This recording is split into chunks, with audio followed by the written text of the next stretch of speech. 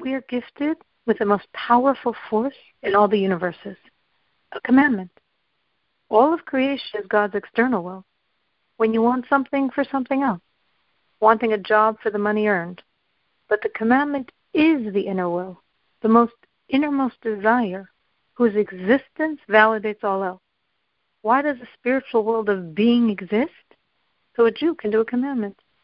This being the reality and reason for all of creation, imagine the power released when the commandment is done.